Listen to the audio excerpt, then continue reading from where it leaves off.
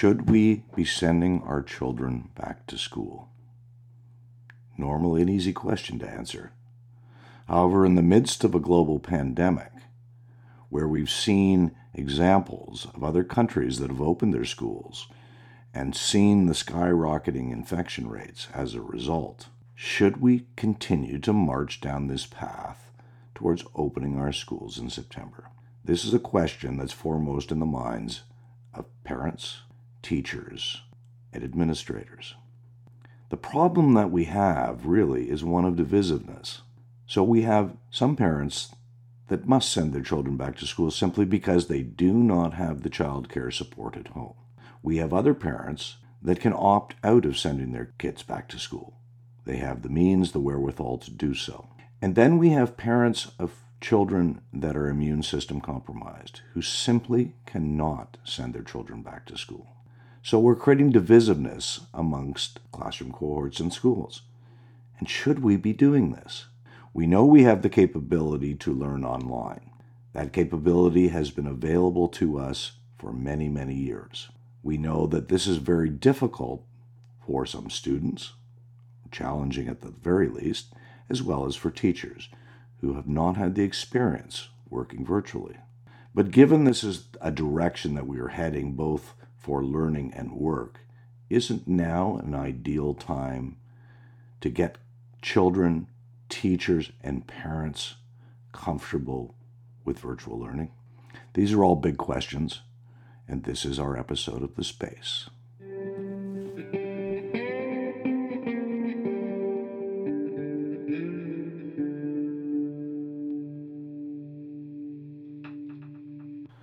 Well, here we are with another episode of The Space. My co-host Cameron Brown, and we're talking about back to school. So we're fast approaching September. Everybody is thinking about going back to school. However, nowadays, this is a very different type of question. So what do you think, Cam? Should we be opening schools? Should we be allowing kids to go back?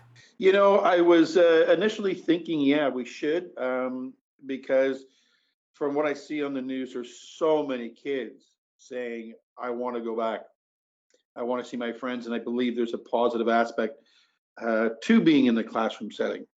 But after last night, talking to a few parents and a couple of friends who are teachers, I don't think so. I don't think we're ready yet. I think there seems to be a rush to get back, and maybe it's because parents have to return to work. I don't know, but I think this is a ill thought out plan. Yeah, it's a difficult question because I know we've talked about this before, and it's hard for parents, obviously, that don't have the wherewithal to afford childcare for their kids. So they have to go back to the office, and there are certain professions that don't allow people to work remotely.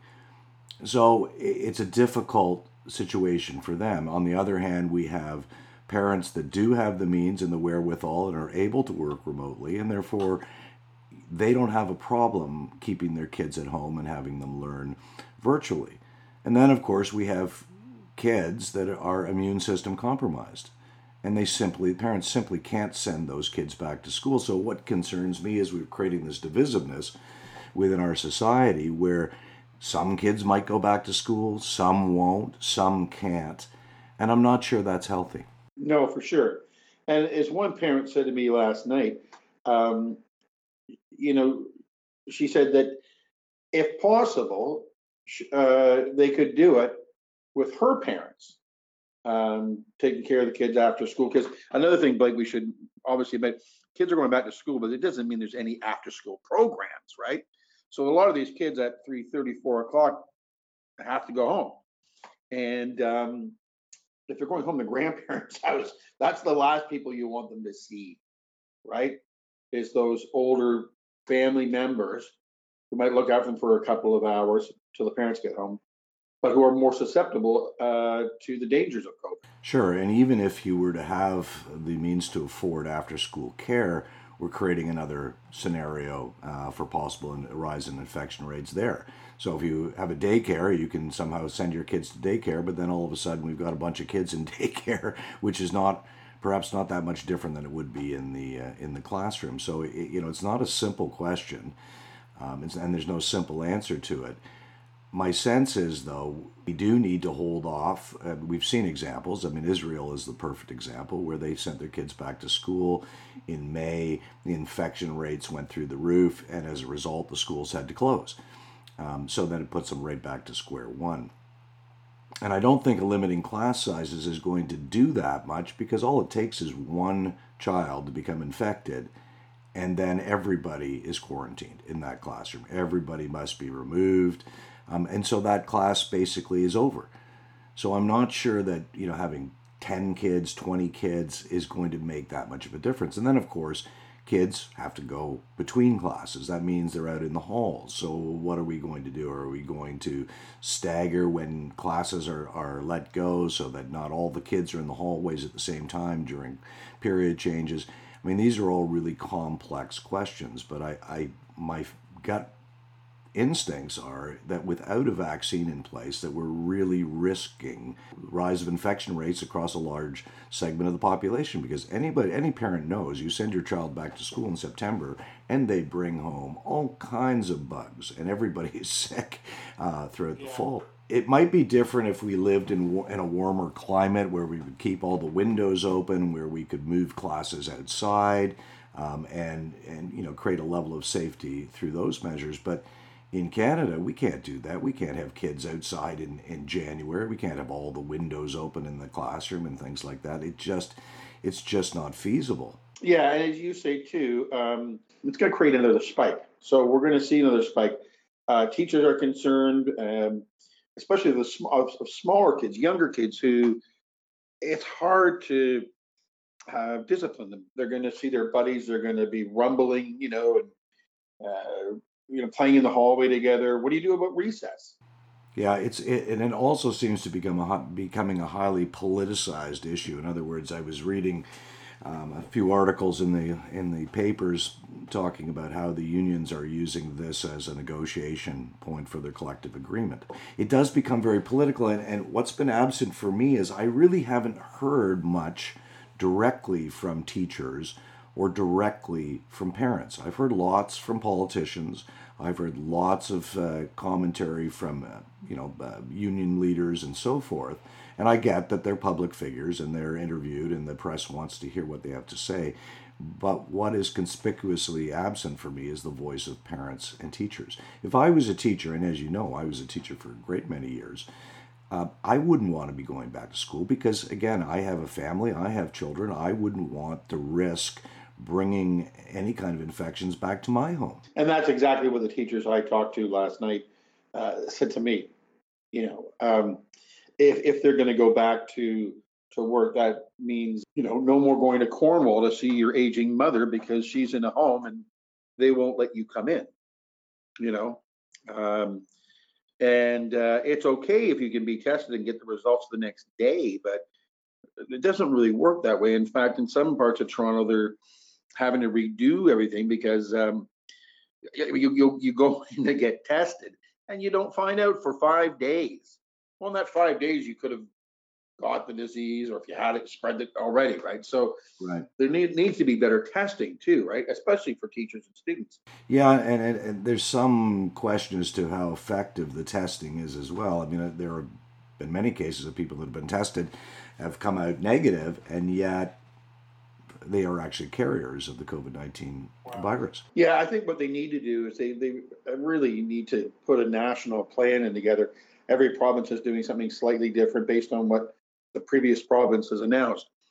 I think they need to maybe get our leading medical advisors with educators across the country and say, look, we're now postponing the school year, let's say till January. But when we come back in January, we'll have consulted with, doctors and other professionals, and we'll have listened to the public, and we'll have a much better plan. This, to me, seems to be like a really rushed plan. Oh yeah, we're starting in 2 weeks. Yeah, no, we've got everything under control.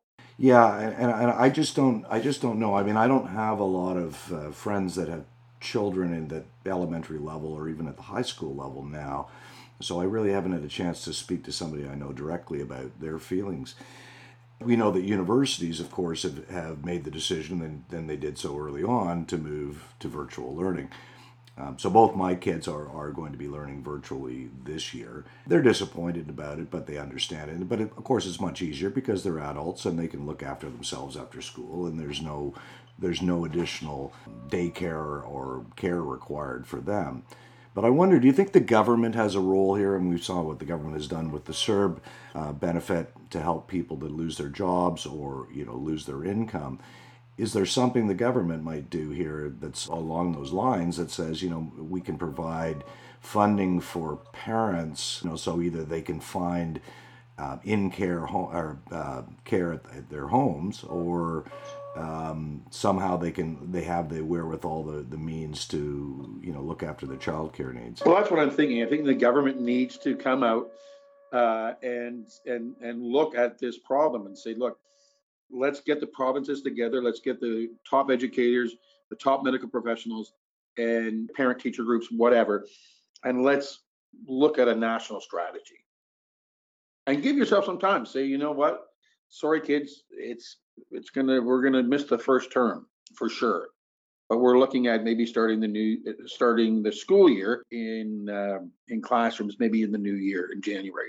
And then the government could do that. Of course, government's just been prorogued, but it's coming back at the end of September. So depending on if they get a full confidence vote from the throne speech, they could do something like that. So I think that's the best way to do it. Yeah, I hope they can think this through, because right now no one's really happy. It's the top story on the news at 6 everywhere. Yeah.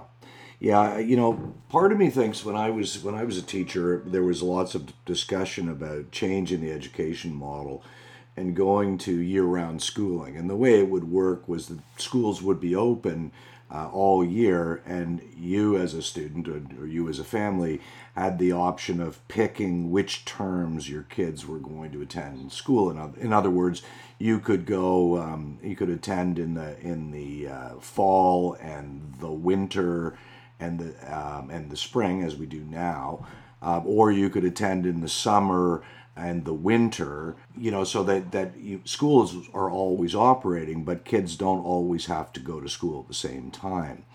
And I wonder whether that might be something worth considering now. Yeah, it's this whole pandemic has made us face realities that we've never had to do before, and it's a difficult thing. I think about being a parent of young kids now, and it's got to be incredibly stressful. But in my mind, I mean, there really is no option other than to keep your kids safe and to keep your family safe and to keep those around you that are close to your friends safe. And I just don't see sending kids back to school as a really smart option, especially when we understand the science.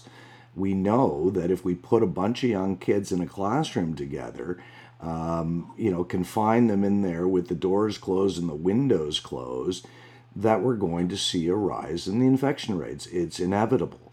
So I guess it's, what is your risk tolerance for that? What's more important to you? And I mean, it really does come down to that fundamental question. And regardless of how difficult it might be to have childcare or to work from home, I mean, there are, I guess, the other options that our employers have to be a lot more flexible. And give people time to come home and look after their kids, or I guess bring their kids into work if necessary at the end of a school day. So everybody, I think, has to bend a little bit here. That's for sure. And I know that they were talking here in Ontario to Premier Ford the other day, actually yesterday, and some schools were saying, our building's very old. The windows don't open like that. So they've opened up the coffers and said, whatever you need to improve ventilation, to improve the safety, you've got it.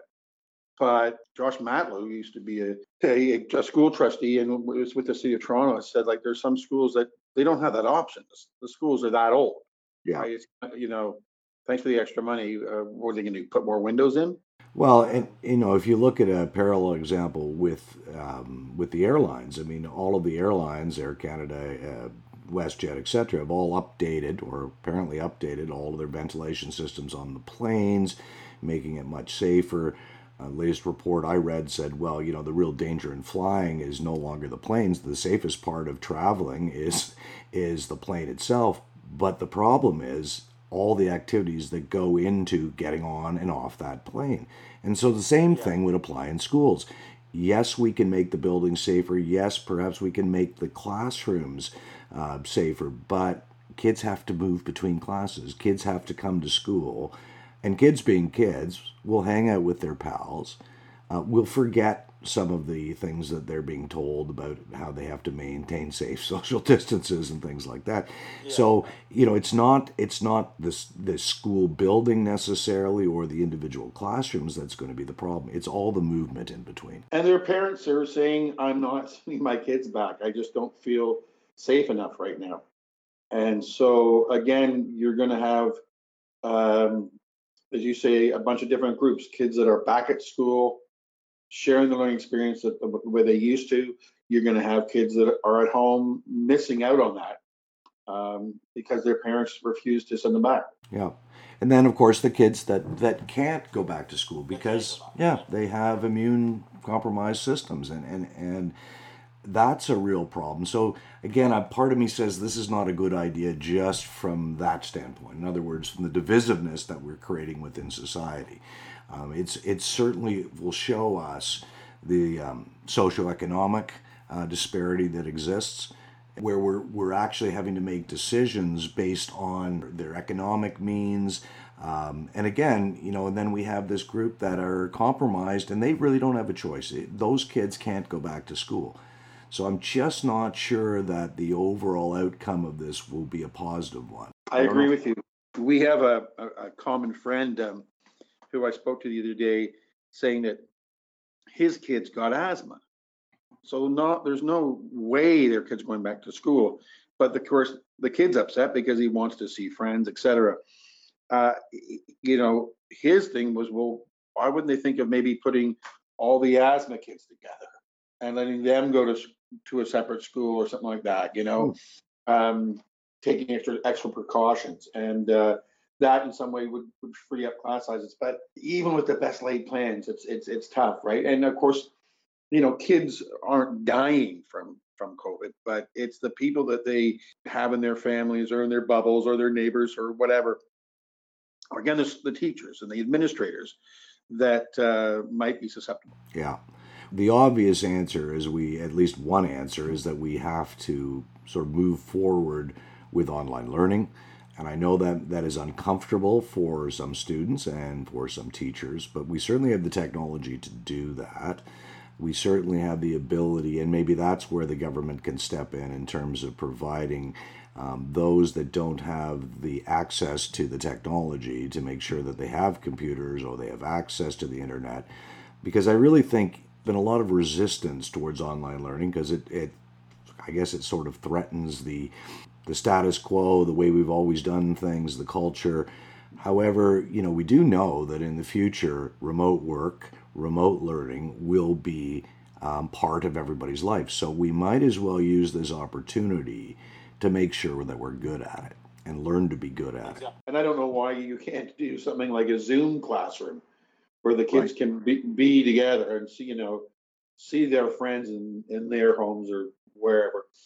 Also learning and sharing that classroom experience online. Yeah, it's a great point. I did speak to one teacher who said, I don't see why, the same thing as you just said, I don't see why we can't create a virtual learning environment for students that is both synchronous, which means real time, like Zoom and like GoToMeeting and other things, other systems like that, combined with an asynchronous environment, which is the ability to do your work within at any point in time, and it doesn't require that everybody be online at the same time. So some combination of the two makes a lot of sense. Because you're right, kids are pretty adept at using technology, maybe not necessarily for formal learning, but they're pretty adept at using technology. Real-time video conferencing, why not? And there are companies like Google who offer Google Hangouts this capability for free, so you don't really need to pay for it if you have a Google account. So there are ways in which kids can be collaborating pretty inexpensively and effectively. But I agree with you. That is certainly one of the answers. But I think there's been so much resistance to it, and as you know, I know from Ontario, for example, that this was a pain point between negotiations between the province and the unions around online learning, and the premier in Ontario had basically said, look, I think every kid should be doing 2 online courses by the time they graduate, and that we got a lot of pushback on that. He was given, this was pre-pandemic, of course, so that he was pretty prophetic, because certainly after we discovered the pandemic, then all of a sudden online learning became that much more important. But I think that is one area that we really have to focus on, and people have to put aside their politics and say, look, this is the most effective way to ensure that we keep kids the same grades, learning together to see one another. It's going to take some effort on the part of students and of course in teachers who are not comfortable or have never done this before. But I don't really think we can bury our heads in the sand and say, well, we're not going to do that. Yeah, for sure. No, I agree with you. Well, it will be interesting to see what the end result is. And I think, what you've said makes a lot of sense, that, we have to sort of do it in stages. So maybe we don't start school in September. Maybe we look at January 1st, because at that point we'll have a better idea of this second wave or third wave of infection rates in the fall that they're predicting. We'll have a better sense. If we don't see that, well, then it's probably safer to start opening schools in January. If we do see a huge uptick in the infection rates, then maybe we just have to hold off until we have a vaccine. Yeah. Okay, well, I think that's a big question, a big if that's out there, and we'll see what happens. Maybe circle back for another episode and see what the end result was. Good idea. All right, Cami, we'll see you next time. Talk to you soon.